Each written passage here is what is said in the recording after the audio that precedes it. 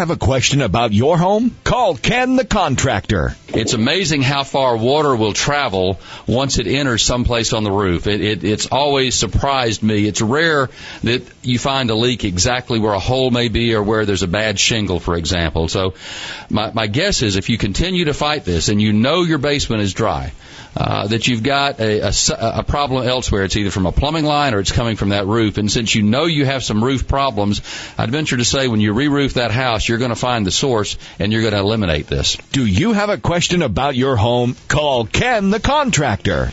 Hi, everybody, and welcome to another hour of Ken the Contractor. I'm Jim Britt along with Ken Patterson, Ken the Contractor.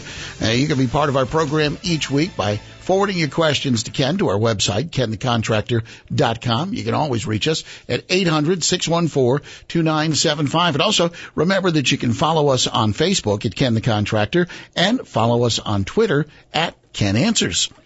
You know, there's so many resources we have at our fingertips these days due to the Internet, and one of those that so many of us will rely on, and I encourage you to use this as a source, is Angie's List. But I've got some comments I'm going to make as sort of a follow-up to some things that was posted on Angie's List some time ago. Really, it expands on it.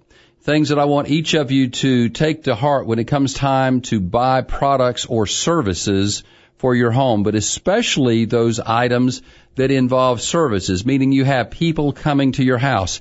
And I don't care what age you are, whether you're 20 years old or whether you're 90 years old, these facts are important to you, not only in making a proper business decision, but also for your own health, safety, and well-being, and your financial well-being as well. So as I said, the crux of this really comes from Angie's List. It was brought to my attention some time ago, and I said I think we need to expand on that to some extent.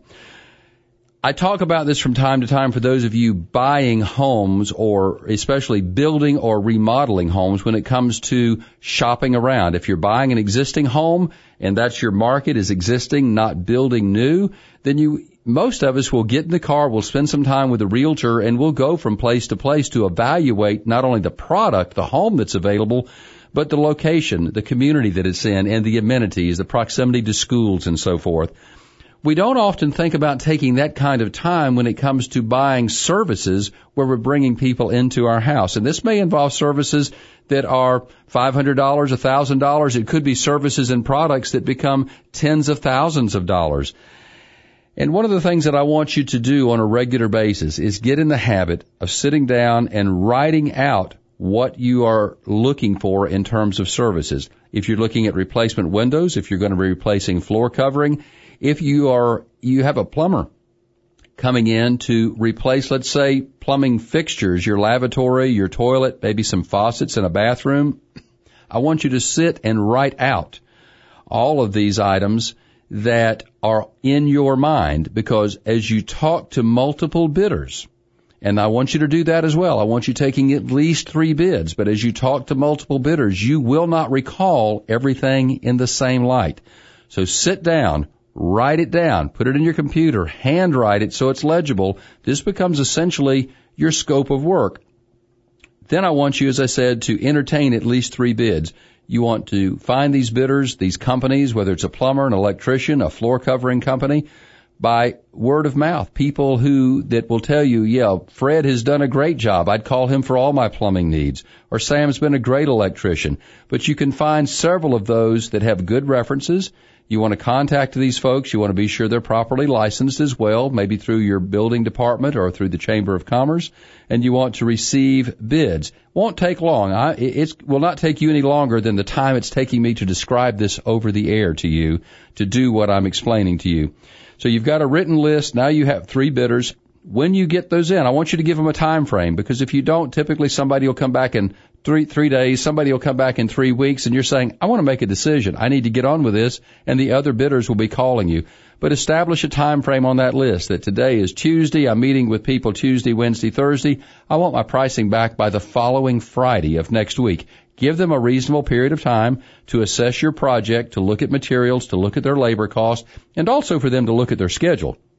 This will be important in their pricing and for the bottom line that you pay. Once you have done that, you receive those bids, and then you properly review those bids, meaning you look at the details, read that fine print, trash removal is excluded, water provided by owner, electricity by owner. There may be instances where that means the power has to be off if you're changing out the electrical service, and that may mean that you've got to provide a generator so that there's electricity for them to work with. These are little things that can add big dollars. I want you to compare it and never be bashful about calling them back to ask specific questions so that you have this pared down.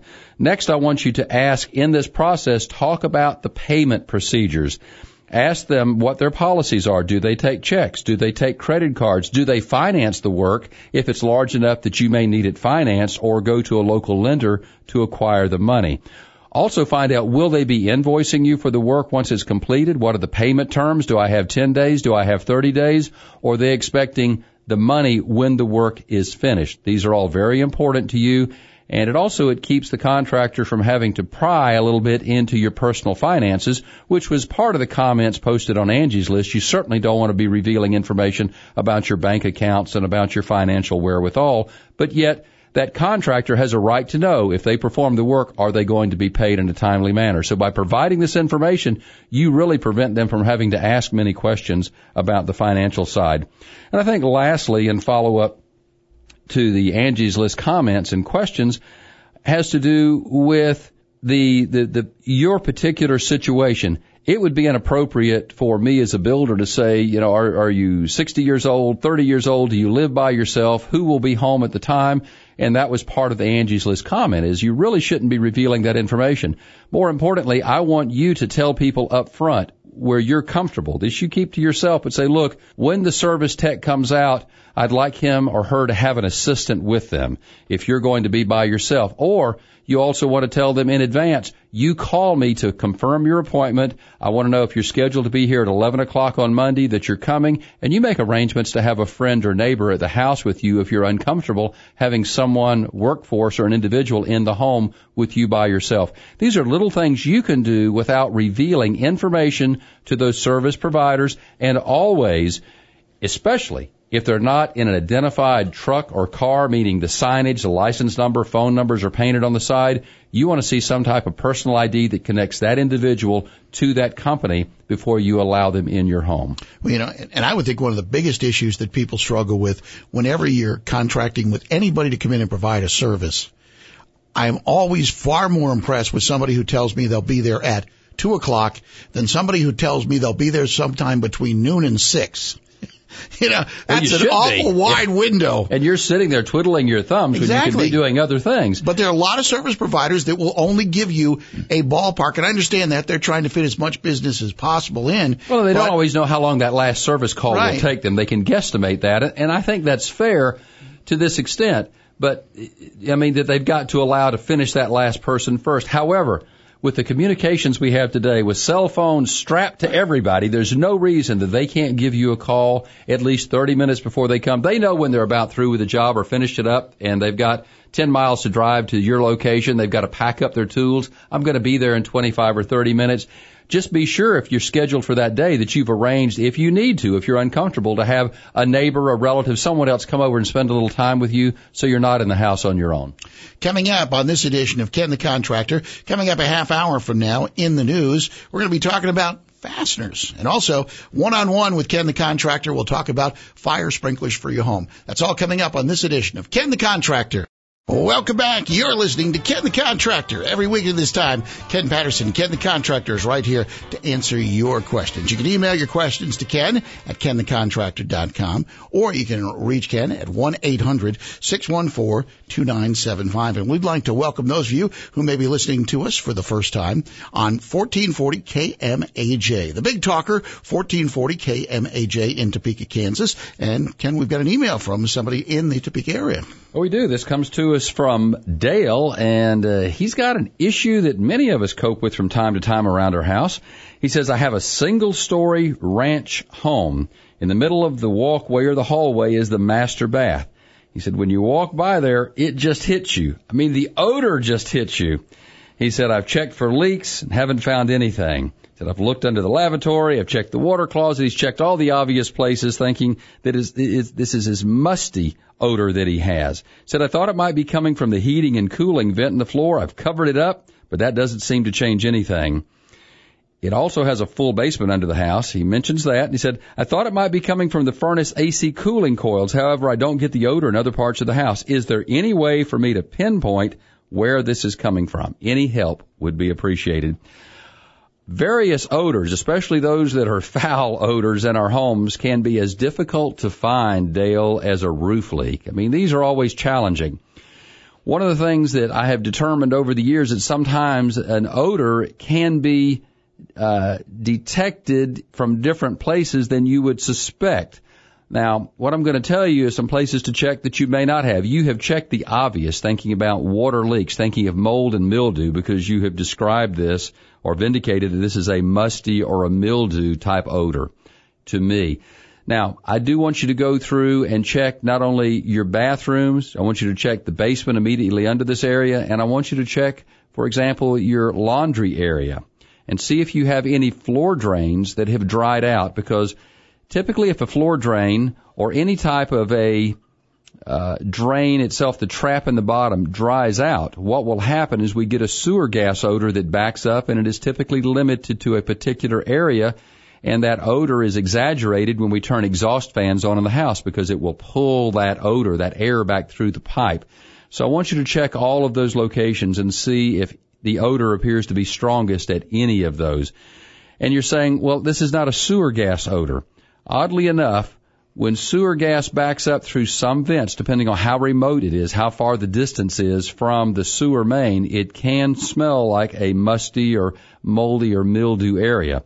I have detected that in the past and found that to be the problem. So do check that first. That's an obvious thing. Secondly, pay close attention in that bathroom to areas under either ceramic tile, floor tile, or the sheet vinyl, whatever you have on that floor, and be sure that water from the tub, from the shower, has not backed up underneath that. I've also seen that mold. I've seen the mold develop, and it will create this musty odor that comes from that area because the water is entrapped and it cannot escape. And that provides just fuel for mold, for mildew. Another area that we have potential issues is around the water closet. You say you have checked that, or the commode area. If there's a defect in the wax seal or the flange below that, water can escape through that but not show up on the floor around the outside of the bowl. So that is another area for you to look at. Those are some obvious spots, and these are places that I've experienced issues with in my construction career. So I'd encourage you to take a look at those and see if that doesn't lead you in the right direction. I tend to agree with you on the heating and cooling system. Normally when we have a problem in the coils or the condensate drain, that air is blown throughout the entire home, and you smell that everywhere. But as a last resort, I'd check the condensate line just to be sure there's not an issue immediately there that could be detected. If this smells like something has died, we've had critters crawl into ductwork around supply and return air grills. They're not in the main, but only at a limited location. But you're describing more of a musty mold and mildew odor, so it's probably not some type of rodent that has gotten in there. But again, you may want to check that as well. Just gives you some places to take a look at. If you have further questions, give us a call or send me another email on kenthecontractor.com. Dale, we do appreciate that, and thanks for listening to our program. Let's go to the phones right now at 800-614-2975, and it's Crystal. Got a question about a garage door. Hi, Crystal. You're on the air with Ken the Contractor. I have a two-car garage, and I was just wondering how expensive it would be, or would it be too much trouble to change the two doors to a one door? Well, Crystal, you're dealing with structural elements when it comes to that type change in most cases. You currently have two doors, and that tells me that you have some type of a structural support, a column, a block area between those doors that's supporting the header above that. Now, the header is the horizontal member that frames the top of your garage doors, and it allows the balance of the wall above that or your roof or a second floor, whatever you may have, to bear on that. So it's transferring that load. And in rare cases, and it would be rare in my book, a builder might put in a continuous beam that would span from the far side of one door to the far side of the other that's designed to carry that load. But it is rare because it involves a good deal more money, and this is where you're going to run into the expense. You're dealing with structural elements here. It would be far less costly if you were going to go the other way around, but you're not. In this case, you're going from 2 to 1. So what I suggest you do before I completely pop your bubble is contact at least a builder or two in your area, or maybe a local architect, someone that could properly view this, inspect it, and determine what you have, and make a recommendation based on what they're seeing visually as far as your structure goes. At any rate, in most cases, it will cost several $1,000s to make that change. Not only will you be changing the garage doors, and if you have operators on them, electric operators, those will change. The header will change, and probably even the two sides of each of the opening will have to be beefed up to transfer that load. In extreme conditions, it could involve modifying the foundations. So that becomes extremely pricey, and would not recommend that you go that route. But it is worth, if you really want to do this, I think it's at least worth spending a few dollars with an architect or a local contractor to come make that visual inspection. Okay. Thank you so much. Appreciate it. Bye-bye. Thank you, Crystal. We do appreciate your call. And, she brings up garage doors and garages. Is it just my imagination, or do we tend to see people starting to try to build a few more or add garages on for that desire for extra storage space after they kind of went out of vogue a little bit? Yeah, I don't know that it's all about the storage, but I do believe we see garages becoming popular again. It's like anything else in residential design. It comes, it goes, carports, garages, attached, detached. But I think that's something that in many parts of the country it's really expected today. If you're buying a house above at least a starter level, and even starter level homes, you will tend to see the one-car garage. In most places, if you don't see a two-car garage, people are just going to pass and move on to something else when it comes to house shopping. Now, the other reason that I thought we didn't see as many included, particularly in housing developments, is they're trying to cram more house into smaller lots, and that's because in many places, particularly before the subprime situation, the price of land for a lot of places were skyrocketing. Well, garages will take up from anywhere from about 200 to 500 square feet, single car, two car, depending on how they're positioned.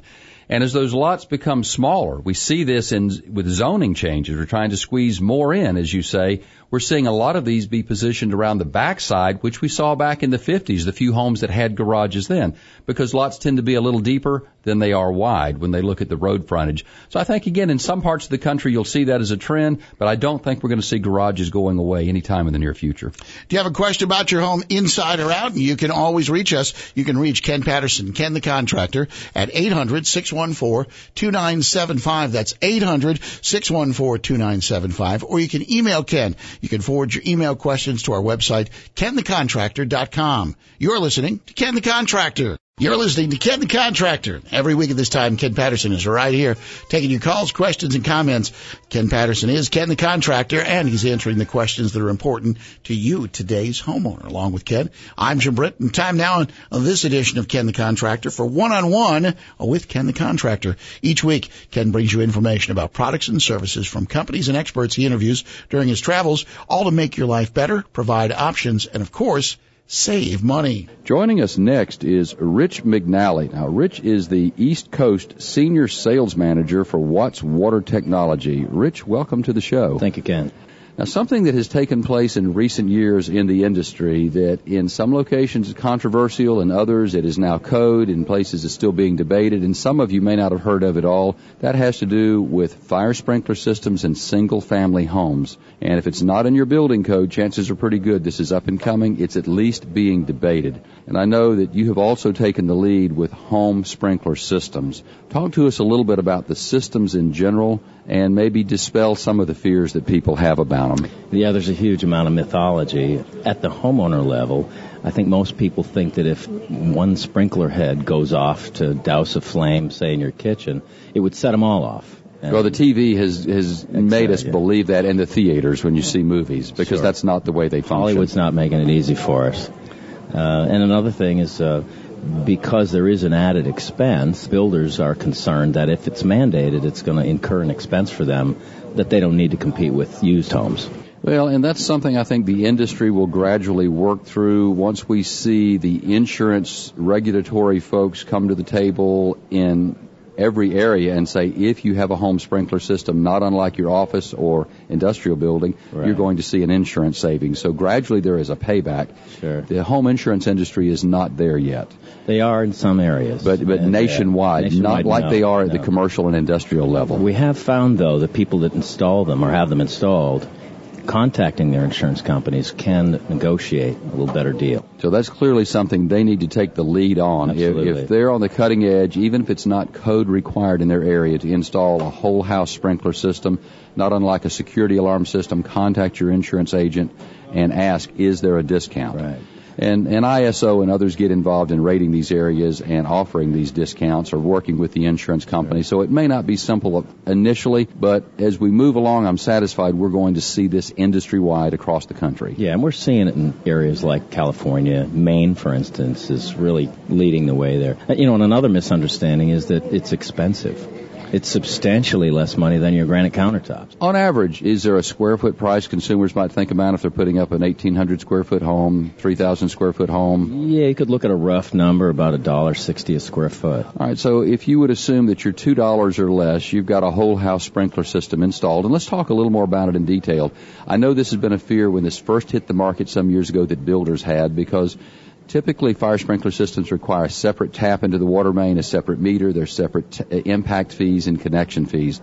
That's Sure. not true with the whole house sprinkler system, is it? No, not necessarily. So how does it function in most cases? Well, the way we're going to market is with a system that combines the sprinkler system with your plumbing system.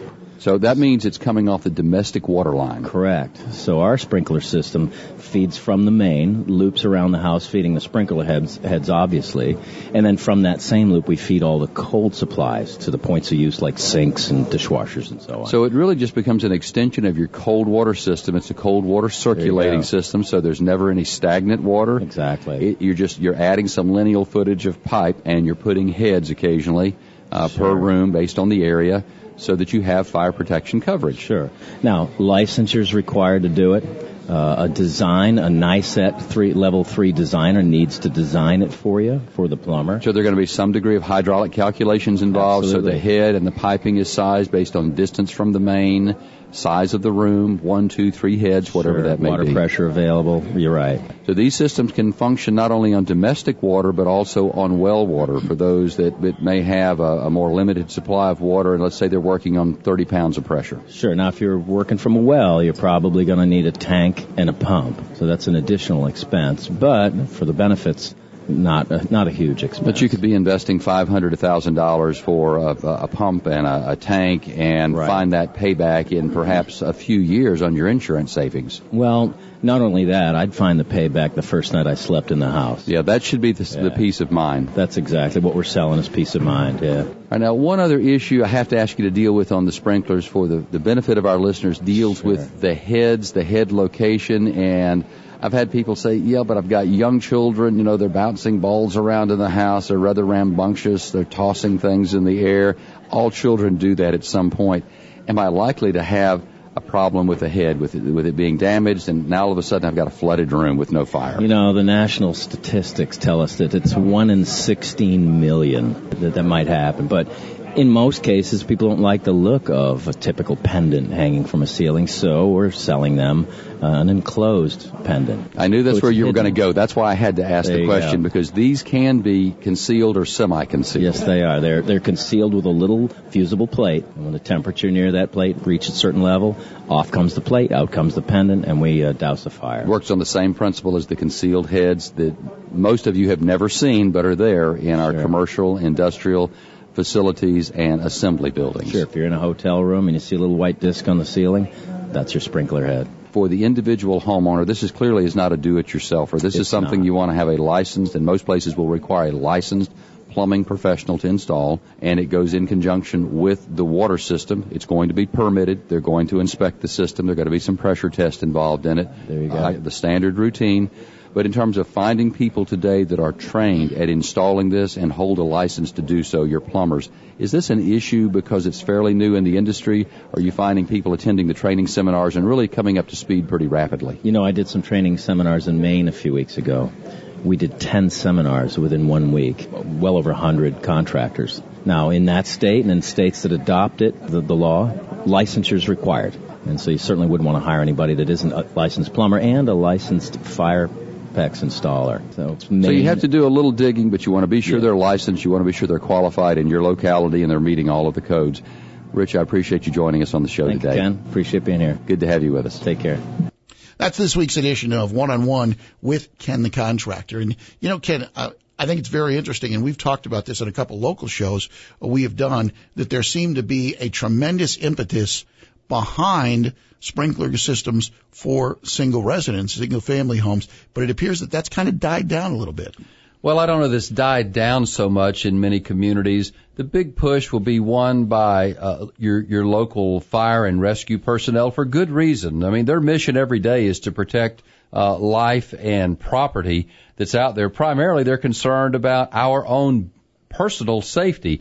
That's what they do every day, and certainly we appreciate that greatly. So they have a big push in many of the general assemblies and state legislatures to see this act. It hasn't calmed down.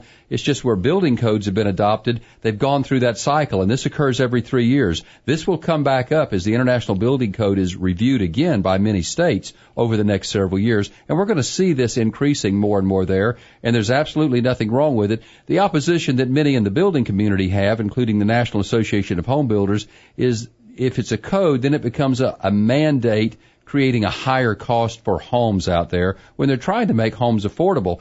So many in the building industry would say it should be an option with an engineered design and criteria put in place, much like a deck is an option. You don't have to install a deck, but if you do, there's engineering requirements. Ken Patterson is Ken the Contractor. He's here every week answering the questions that are important to you, today's homeowner. You can reach him with an email at kenthecontractor.com. You're listening to Ken the Contractor. You're listening to Ken the Contractor. Ken Patterson is Ken the Contractor. You have a question about your home inside or out, and you can reach us through Ken's website. That's kenthecontractor.com. Or you could call your questions to Ken at 800-614-2975. That's 800-614-2975. Time now for this week's segment of In the News, where Ken brings you products, trends, tips, and services that are important for you to make informed decisions about your home, maintenance, purchases, remodeling, and new construction. Starborn Industries is a name that probably not very many of you are familiar with. That's because they produce fasteners, and you say, fasteners, what's that? Well, this week in the news, we're going to talk about something that affects anybody that's got a deck, some type of a raised platform, regardless of what decking materials that you may be working with. Starborn Industries is a producer of all those different fasteners that make things we buy stay together. I'm going to tell you a little bit about a new website that will help you in your planning and also in determining what's right for you. Starborn's been around since 1961. They are now an international company producing such products as stainless steel screws called head coat for deck, colored heads. They have specialty bits for those of you that are fighting some of those strange places that you're trying to get fasteners into, countersink tools, and also Smart Bit and Pro Plug tool systems for wood decking. So whether you're dealing with a plastic, a vinyl, a composite, a wood, aluminum, it really doesn't matter what your decking material is.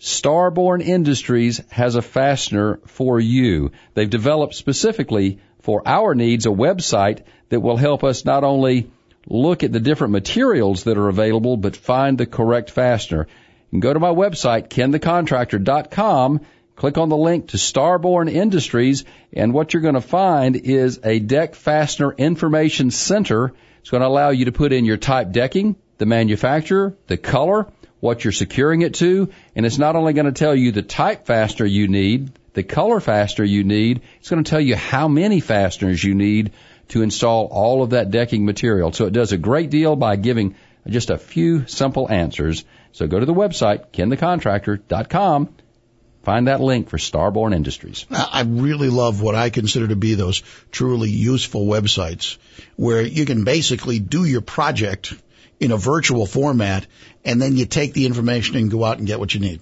Yeah, and we've introduced several of those over the show. This is the first one, though, that deals solely with fasteners. And that is an issue that many bring to us through our website as well as on the air is, how do I secure this siding? How do I secure this decking board? What do I put these framing members together with? And many of us just don't think a lot about that. We'll go buy the 2x4s, 2x12s, the composite decking material, and the last thing on our mind happens to be, now how do I make it stick? How do I put it together? If we use the wrong fastener, I promise you we're going to have problems with whatever that product is at a later date. It's got to penetrate the structure far enough. It has to be the right size head so that it does not cause deterioration, delamination, and rot on the product that we're using. Even synthetic materials will have problems if we use the wrong fastener. So it's very important to use the right fastener with that product to make it perform at its best. And again, if you want to go to that website, it's Star, S-T-A-R-N, Born, B-O-R-N-E, one word, starbornindustries.com. We get a lot of questions about roofs and also roof leaks, and Romano has one of those questions.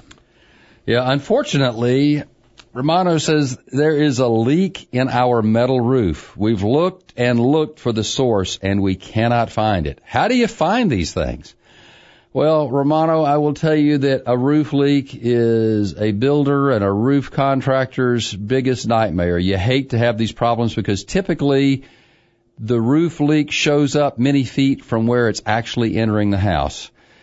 This metal roof, you're not telling me a lot of detail about it. Don't know if it's a 100-year-old house where the roof's installed on horizontal slats that may be 12 to 24 inches on center, or whether it's a standing seam roof with plywood behind it.